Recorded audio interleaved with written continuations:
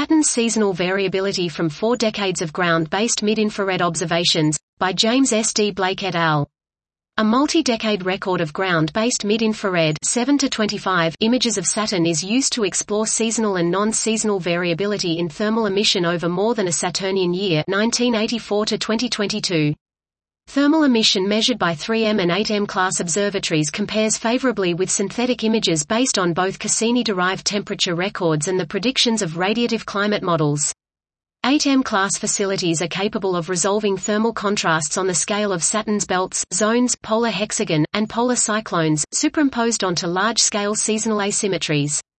Seasonal changes in brightness temperatures of approximately 30 K in the stratosphere and approximately 10 K in the upper troposphere are observed, as the northern and southern polar stratospheric vortices NPSV and SPSV form in spring and dissipate in autumn.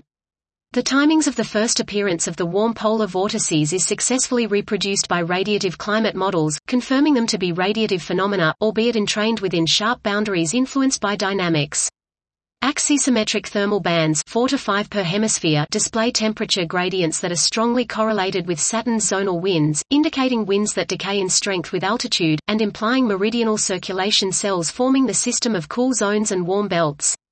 Saturn's thermal structure is largely repeatable from year to year via comparison of infrared images in 1989 and 2018, with the exception of low latitudes.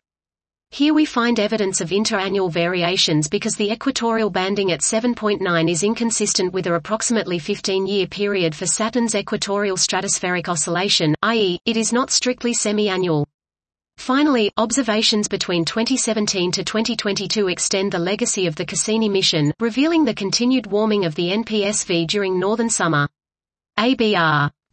This was Saturn's seasonal variability from 4 decades of ground-based mid-infrared observations, by James S. D. Blake et al.